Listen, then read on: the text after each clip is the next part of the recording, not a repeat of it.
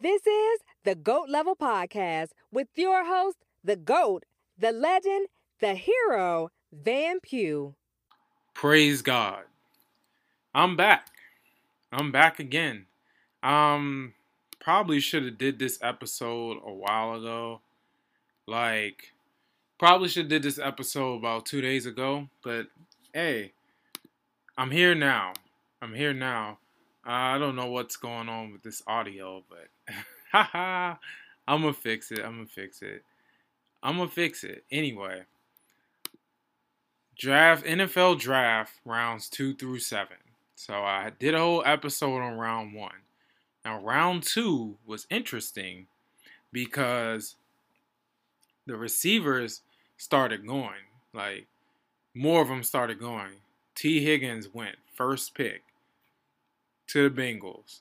The Bengals picked first in every round, which you don't really see anymore. You only see that on Madden.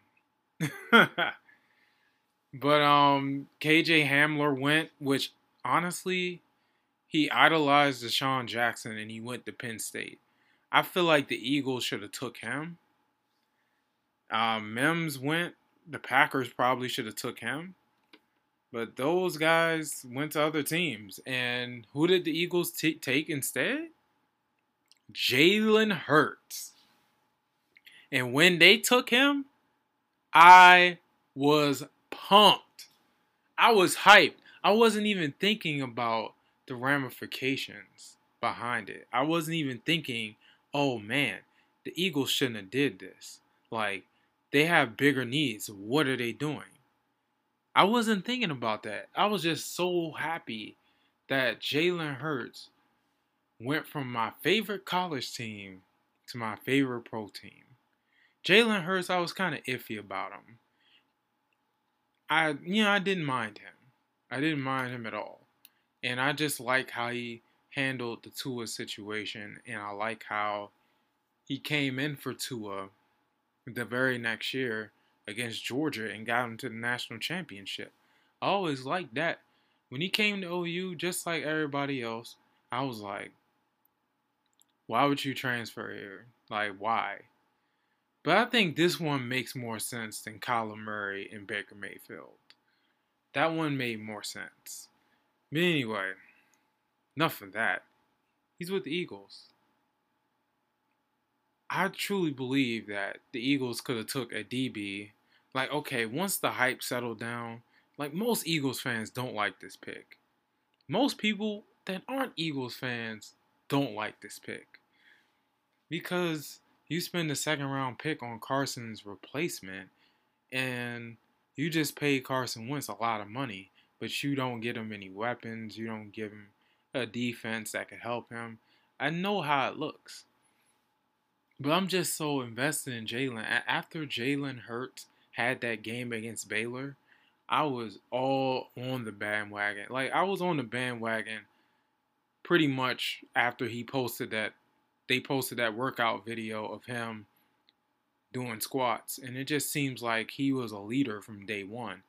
But after that Baylor game, it went to another level. My fandom went from, oh, he's our quarterback. Of course I'm going to ride for him, to, man, anything he do from now on, I'm going to love it.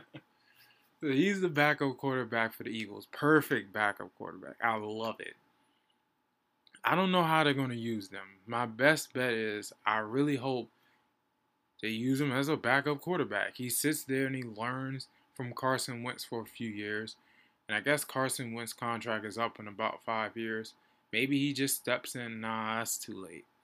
But maybe, if Carson gets hurt, he'll step in and he do his thing. Or, if Carson is healthy, then maybe after a few years, he replaces him. Or maybe we trade him to another team after we develop him and he does well somewhere else. Hopefully not in the division. That's what I'm hoping. If they use him as a running back and a receiver, I don't really want to see that. But if he gets on the field that way, that's fine.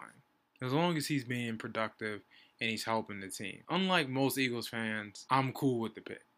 I'm cool. I love Carson, sure. But it's Jalen Hurts, man. I love Jalen Hurts too. I'm a fan of both guys, and they both are in the same QB room, and I am ecstatic.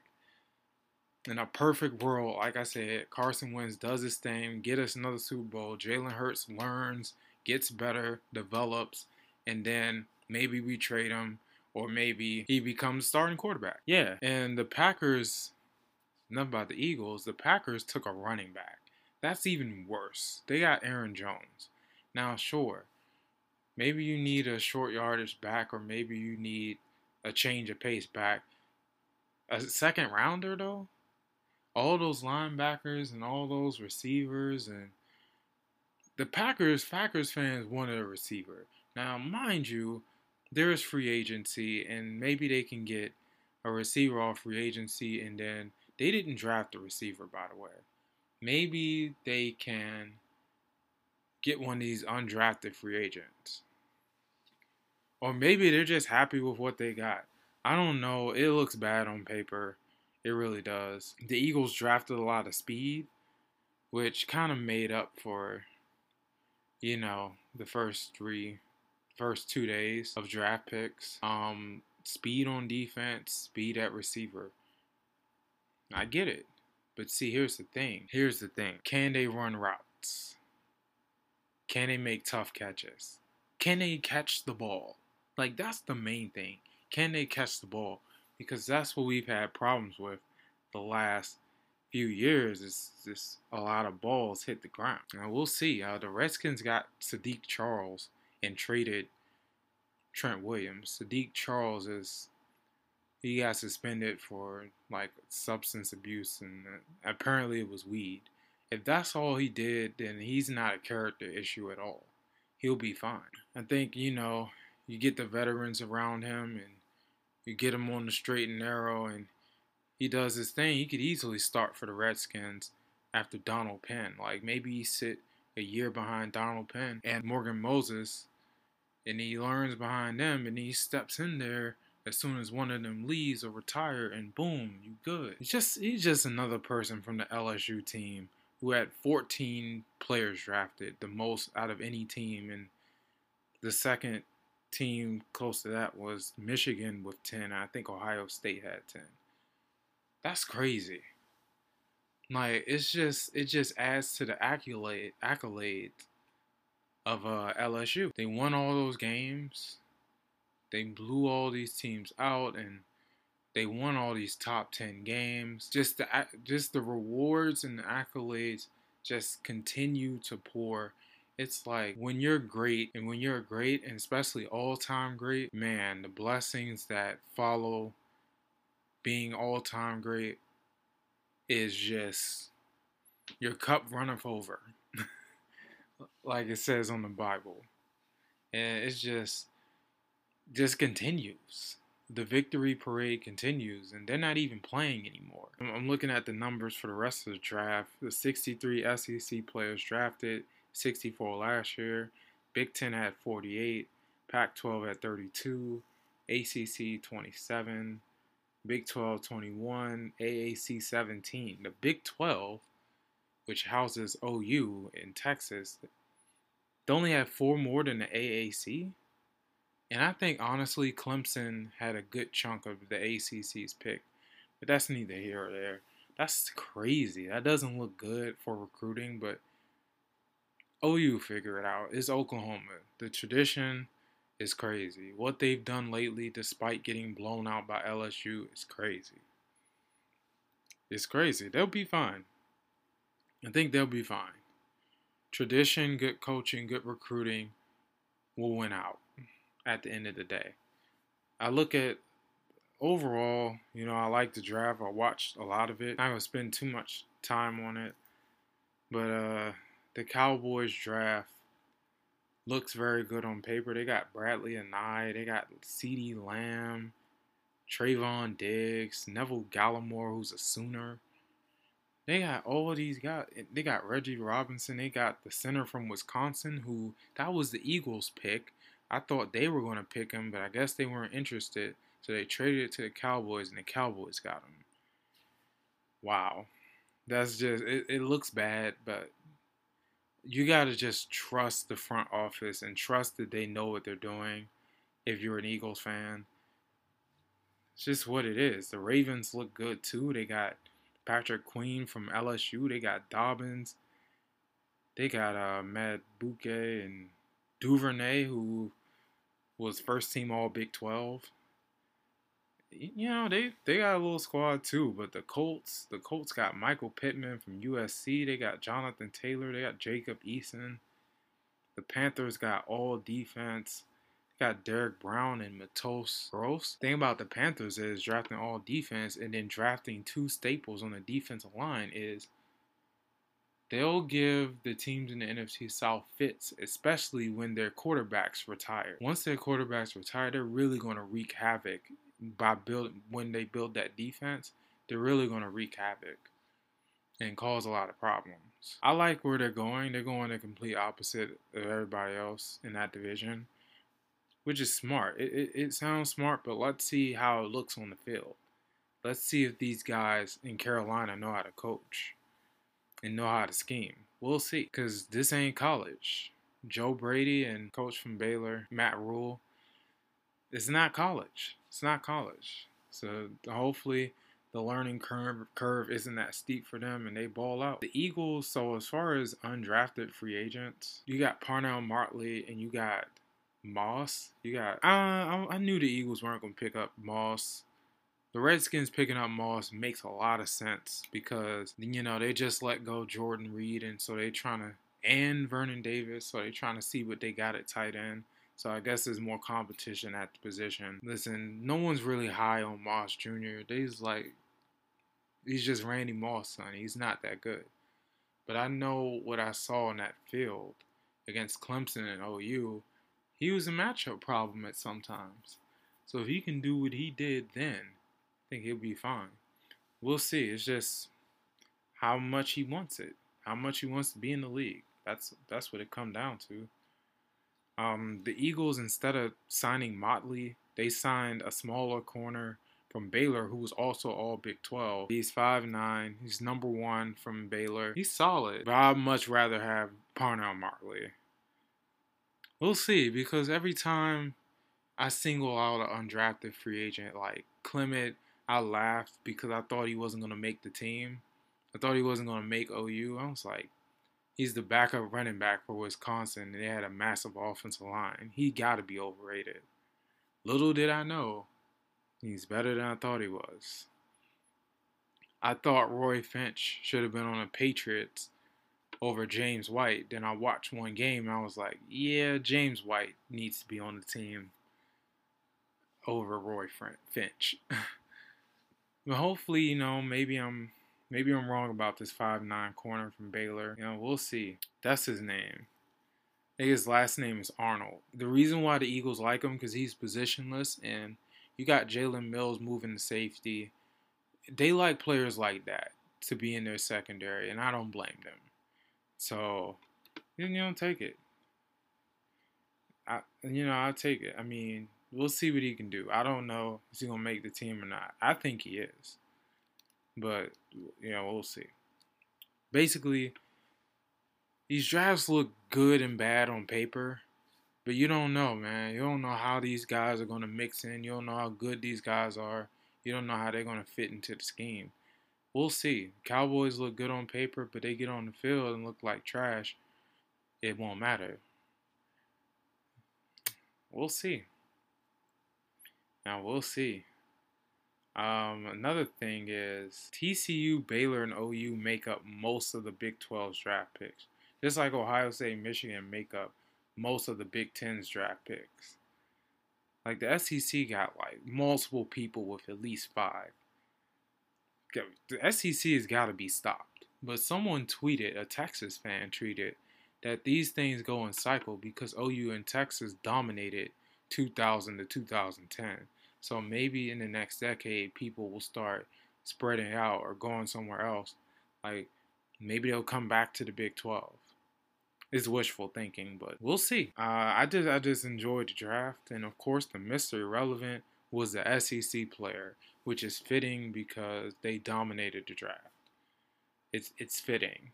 Of course, Mr. Irrelevant was an SEC player.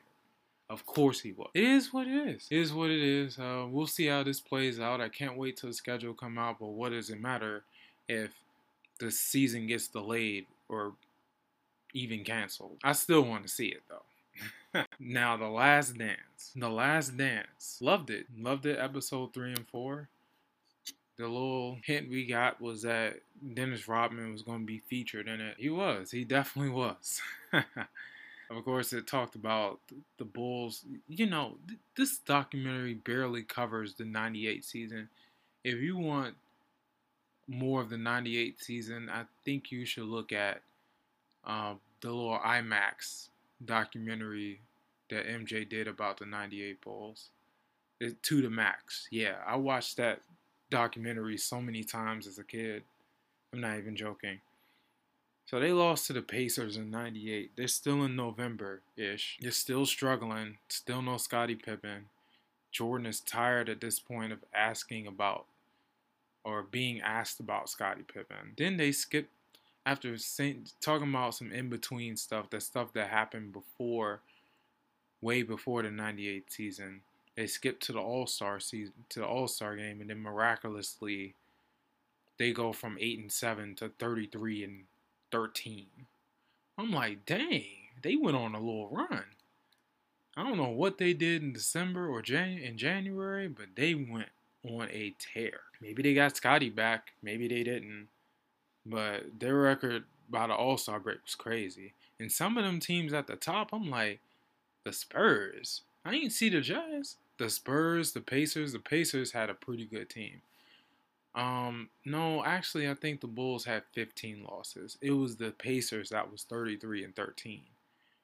Unbelievable. So other than that, other than the 98 season, which they barely covered, talked about 87. Talked about Jordan was going off. They talked about, okay, they're done with the Celtics. Now it's time to talk about how they matched up against the Pistons for 3 straight years, and we hear this all the time about how Jordan 3 straight years lost to the Pistons. It's part of the story. It's part of the Michael Jordan story. You're going to hear it anytime you talk about Michael Jordan and Limp. You got to talk about the Pistons. Bad boy Pistons were tough. The Bulls had no answer for them. I like how they talked about the series with the Cavs, a series that they were the underdogs and they were picked to lose. Even the Chicago writers picked them to lose to Cleveland. And if you look at some of them games, they were close, but I think the Bulls winning game 1 was the key. That was the key. Them winning game 1 was the key for them to set the tone and make it a dogfight of a series. And it came down to like the last minutes. And I've seen that 89 game 5 Cavs and Bulls plenty of times, especially when I was younger. Oh, I like how they mentioned in game 4 how Jordan missed a free throw to like tie the game or to make it a 1-score game. And of course, you know, people who don't like Jordan or tired of hearing about Jordan or who LeBron fans over Jordan, of course, they was like, oh, you don't talk about that. Don't talk about those free throws. Listen, a lot of people probably said they were going to lose game 5 at Richfield Coliseum, rightfully so. But they didn't because, well, after they gave up that layup to Craig Elo, which I don't understand how they let them execute that. Jordan took the inbound. And y'all know the shot over Elo, but Ron Harper was like, man, because everyone knew, Ron Harper knew, Michael Jordan knew that Harper did a better job on Jordan. But thankfully for history, he didn't. And Ron Harper was mad. He wanted to check him. Yeah, they kind of brushed past the little Knicks thing. They beat the Knicks as usual. I don't know why they don't match up well with the Bulls. Who knows? You know, who knows? The Knicks were second seed and the Bulls killed them. Other than game 2, the Bulls kind of dominated that series. And then, of course, they lost to the Pistons. After winning game 1, they lost 4 of the next 5. It's just the 89 Pistons. That was the peak of the bad boys. Good on both sides of the ball. They beat everybody. They only lost, what, 3 games in the playoffs?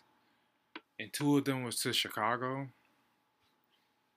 They only lost 3 games in the playoffs. Weren't beating them that season. The next season, the 1990, that's when, so you talk about a little bit about Doug Collins. And Doug Collins was a good coach for Michael Jordan because he was competitive and he really fed into Jordan's competitive nature. But then they fired Doug Collins. Maybe this makes Jerry Krause look better once again. They fired him. They got Phil Jackson. They win more games. They get like the 3rd seed in the playoffs. I don't know. Philly got good too, and they were 2nd seed, but the Bulls killed them. I don't know how they won a game in Philly, by the way, because I was looking at all those box scores, and they had a tough time winning in Philly. But in the playoffs, it was no problem. Apparently.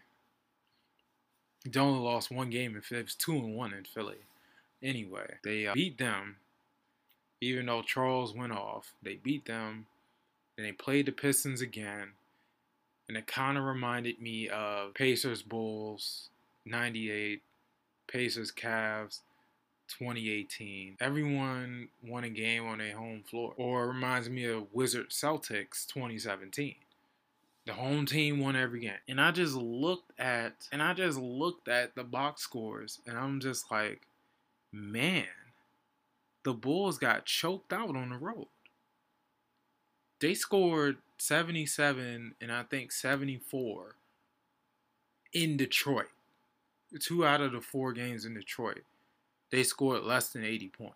And it was mostly because the role players didn't show up. They didn't show up. Jordan showed up, kind of. And even Jordan was held slightly below his average on the road. And, but in Chicago, all those guys came alive, especially Scottie Pippen. Weird series. But, the Bulls lost in 7. And I'll just talk more about that series later. If you've seen the Rodman documentary, you kind of know the gist of who he is and what his life has been like. I love the Carmen Electra story. I love the Madonna story. I definitely love the Carmen Electra story. That was crazy. And it just reminded everyone that Carmen Electra was bad back then and bad after that and then bad now. Like, she's just bad. Like, the documentary made us realize that. And then also we got to see a young Phil Jackson. He got the coach in Puerto Rico, and I thought they only wilded out like that for soccer. Apparently not. Apparently not. Yeah, that's crazy, man. Apparently not. Dennis Rodman and Phil Jackson had a nice bond. Phil Jackson let Dennis Rodman be him. And Chuck Daly did the same thing. Let Dennis Rodman be him. When he went other places, he drove the coaches nuts. And he was out of there quick. Those guys got it. And that's why they won titles. That's why they won titles. But he went on vacation. He went on vacation in the middle of the 98 season. He's like, I'm going to go to Vegas. And Phil was like, sure. And Jordan had to drag him out of bed with Carmen Electra. It was a nice story. It was a nice story. And I like the bond that Phil and Dennis had. I just love it. Now, they flash back to the 90, 89, 90, 91 series. They flash back to that. And after they lost in 1990, these guys, the Bulls, didn't go on vacation. They worked out more. They got in the gym. They worked out. Yeah, they cried on the bus. The pain drove them to want to be better and to come out firing. And of course, they were number 1 seed. They were number 1 seed in the playoffs. They did great. The small changes. And, Phil Jackson had his triangle, and I guess Tim Grover was a big part in making Jordan stronger, especially for the Pistons. And it's the psychological difference, too. The psychological differences. Like, they were mentally stronger. And that came into play against the Pistons whenever they got fouled, whenever they got hit, whenever they faced adversity. They just kept on pushing. They kept doing their thing. They didn't let it get to them like they did in previous series versus the Pistons. And that's what helped them. That working out harder and being mentally stronger and physically stronger and coming together as a team, and Jordan having a lower usage rate and Pippen and Grant having a higher usage rate, that helped them. That helped them win and be a more dominant team. And that's what you gotta do. You wanna be great, man. Like, you gotta keep getting better. You gotta keep making small changes. If you wanna be like 1% better than the rest, like keep being 1% better every day. 1% better or way better every year. And then boom, boy. You got it. Think at the end. Oh, I like how like Dennis Rodman had that flagrant foul on Scottie, and Scottie was just like, he just brushed it off. It was no fights, no nothing. He just brushed it off, and they went to blowing him out. Okay, well, the first 3 games were competitive. The very last game, the Bulls destroyed them. And then that's when, wow, Stephanie McMahon is hot. Anyway, that's when they talked about the little Pistons handshake gate thing. Of course, they saying, oh, we did what the Celtics did, and Isaiah Thomas, like, we don't like how we were disrespected as champions. Dennis Rodman kept it short and sweet. He was like, man, fuck these guys. They weren't that. Like, we don't like them. Thanks for beating us by. And then Bill Laimbeer was like, yeah, he didn't like... It was similar to Isaiah. He was like, we don't like how they personalized it and made us out to be bad people when we're just playing basketball. I kind of see what he mean, but the facts still remain. They play a little physical, too physical at times, and they didn't like it. No one did. What the Bulls say is pretty much what the rest of the league was saying about the Pistons. So, it's just them. People always go back and forth about the Pistons wanting respect and the Bulls just not being great without going through the Pistons. I just like how the Bulls got better every year with Jordan and Collins and Phil, and then the offense and training harder and being mentally stronger. I just interested in the changes in the process it took for them to get to that 91 point. And the celebration after the 91 finals was epic. It made me want to celebrate, and I had no part of that championship. I wasn't even alive. Just, you felt that. The process and then the celebration. It's like they were in heaven. It was like a little slice of heaven. They were just going crazy. And you had Jerry Krause dancing, which it kind of made Jerry Krause look a little better in this. It was some good times for sure. And I like how Jordan trusted Paxson a little bit more during those last 3 years. Just his teammates in general. Everyone had a higher usage rate. Everyone had more points and stuff. And Jordan still got his. You gotta love it. You gotta love it for sure. But, I'm looking forward to 5 and 6. Maybe they'll finally get to the later part of the season.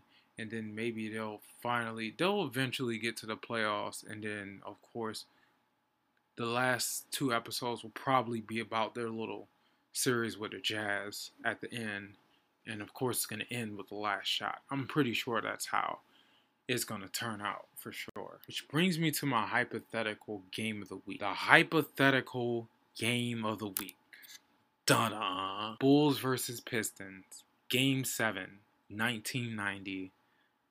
This time with Paxson and Pippen playing. Now, the Pistons in 1990 only lost 6 games at home. They lost like 23 games. Only 6 of them came at home. They lost the rest of their games on the road. Some of their road losses head scratching, but we're not going to worry about that. At home, they were virtually unbeatable. At home, I think they only lost 1 time at home in the playoffs, and that was against the Knicks. I think. Nevertheless, they only lost 6 times at home the entire season. So they were pretty much unbeatable. That series, at that point, they won all 3 games at home. The Bulls just forced it to 7 after winning by 18 in Chicago. Craig Hodges had 19 off the bench. But this time, Game 7, I don't know what happened to Paxson, but he got hurt. Craig Hodges is starting. Why not? He just scored 19. Probably should start at B.J. Armstrong, but after a performance like that, why not? Craig Hodges and B.J. Armstrong were awful that game, and what happened was they lost by 19.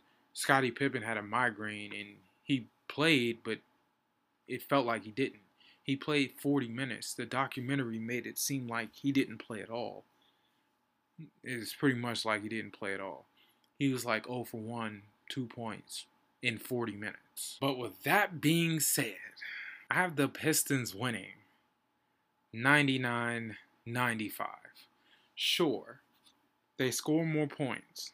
Sure, they score more points. Sure, the pace of the game increases. But at the end of the day, okay, Pippen's playing in this game, but no migraine. No migraine, Pippen. Of course, I assume he scores about 10, 15 more points. And then Paxson, well, he didn't score that much in this series anyway. I think he averaged like 5 in this series. But it adds depth. It adds depth. And maybe Craig Hodges and B.J. Armstrong have a better game because they're playing less minutes and they're more efficient if they play less minutes. So there you go. 99-95 Pistons. Game 7 with Pippen fully healthy and with John Paxson fully healthy. I got the Pistons still winning because at the end of the day, too much Isaiah Thomas, too much John Sally coming off the bench. Just too much defense, and they just knew what they were just. You just need to be 1% better, just like James Clear said. You just need to be 1% better, and what would make them 1% better in that situation is they had the mental edge over Chicago, especially in Detroit. I really want to sit here and say the Bulls would win with a healthy Scottie Pippen, but I don't think so. I would love to see them against the Blazers 2 years earlier, but maybe it was best that they missed the finals and work harder that offseason. There you go. I wish the Sixers would have played the Pistons in the second round instead of the Knicks because, Pistons, Knicks, and, Pistons, Sixers, and Bulls, Knicks probably would have been more fun series. Especially Pistons, Sixers, because at the end of that season, they had an epic brawl. So I would have loved to see them go at it again. I would love to see Barkley and Lambeer go toe-to-toe. I would have loved to see that. That would have been awesome. They would have been, oh man, someone would have got ejected or something. After that fight they had, just imagine a 7-game series with them two. That would have been sick. That would have been crazy. I would have loved to see it. But it ain't happened. It didn't happen, but we got YouTube to see that fight.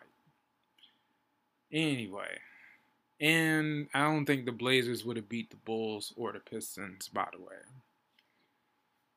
Anyway, so Twitter got me thinking. Someone tweeted about the worst OU loss that you've seen in person. I immediately said 2014 Baylor. But then I was like, okay, maybe 2014 Bedlam. But then someone mentioned 2019 LSU, which was the last Sooner game I went to, and it was a complete embarrassment. I felt embarrassed to be a Sooner fan after that. I still roll with my team, but it was tough, man. We looked bad. Everyone just had something to say, especially from the SEC. Everyone made us out to be this joke. But after LSU demolished Clemson, which I knew they were going to beat them, I didn't know they were going to beat them by 17, but I knew they was going to beat them. I realized that there is no shame in losing to one of the best teams ever. Like, one of the best teams ever will make a really solid team from that same season look mediocre. And that's what they did to OU. I'm just saying. That's what happened with Nebraska against Miami in 2001. They were a really good team. They had a slip up, just like OU, and then they got in the championship and got their doors blown off. Same thing. Same thing with this OU team. Same thing.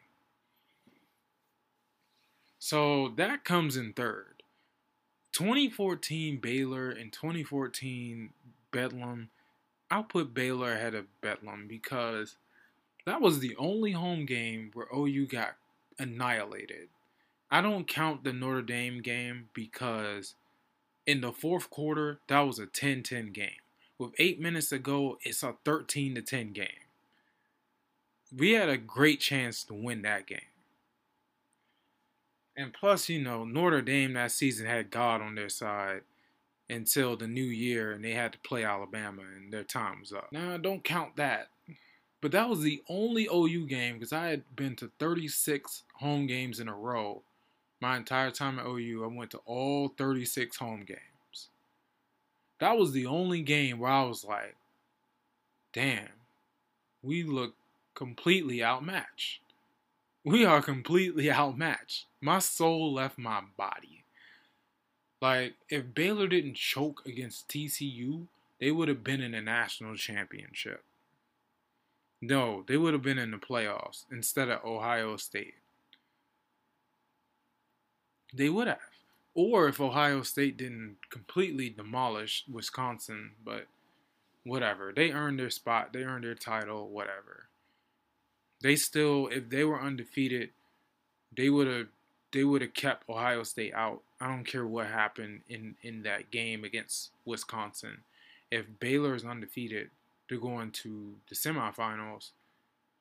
They would have lost, but it would have been cool to see them there, I guess.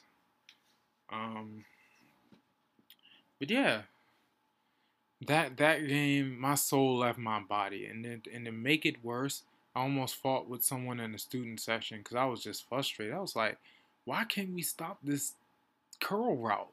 Why can't we stop these short passes? They're running the same thing and we can't stop it. And someone said behind me, they were like, oh, it don't matter if they keep running the same play if we can't stop it, in sarcasm. I guess he was just tired of hearing me, and I was frustrated in that point. I wanted to sock the dude, but I restrained. And I just kept watching, and I was just in another dimension. I couldn't believe what was happening. And that was the worst feeling. Now, Bedlam was bad because my uncle came from Boston to experience an OU game. He had become invested in OU football just because I was there.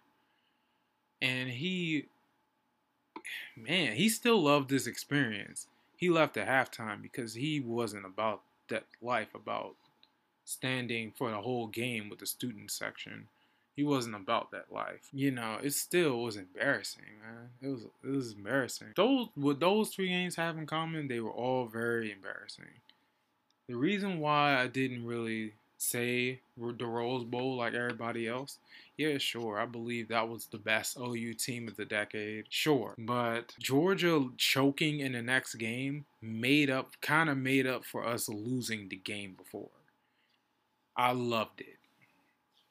I loved every minute of it. And I was like, how Davin Bellamy said, humble yourself, and then we just threw it back at him like, humble yourself. No, you humble yourself. And boy, did he get humbled by Tua Tagovailoa. And I just loved it. That was an instant classic. So I can't really be that mad at losing that game because of what happened next. And I don't want to say the Kansas State game like my friends mentioned from 2014 because, yeah, sure, I was kind of hype about that game. Sure, we should have won and we let that slip away. But those other two losses hurt much more than the Kansas State loss. I'm just saying, the Iowa State loss, I didn't even watch that game. I didn't watch that game. I watched the highlights. I was at a Howard game. I didn't watch the Iowa State game. So that doesn't hurt. Someone mentioned that. I throw an honorable mention in there. 2013 Texas versus OU. That was the first OU Texas loss I'd ever experienced as a fan/student. And it hurt. It felt bad. I was like, so this is what losing to Texas feels like. And it felt awful. And then, of course, 2 years later, it was the first time I experienced OU losing to Texas in person. That hurt even more. But 2018, I'm not mad about because I knew we were going to play them in the Big 12 championship, and I knew we were going to beat them. So I was actually encouraged that we lost because I knew we was going to come back and beat them. And we sure did. We did exactly that. And I was elated. It made losing at the Cotton Bowl meaningless. And we came back the next year and won again. So losing that game in the Cotton Bowl 2018 is fine. It is what it is. Well, this episode has gone longer than I thought. It don't matter. I had fun. Just know that I'm out. Thanks for listening to another episode of the GOAT Level Podcast. Make sure you share, subscribe, and get money.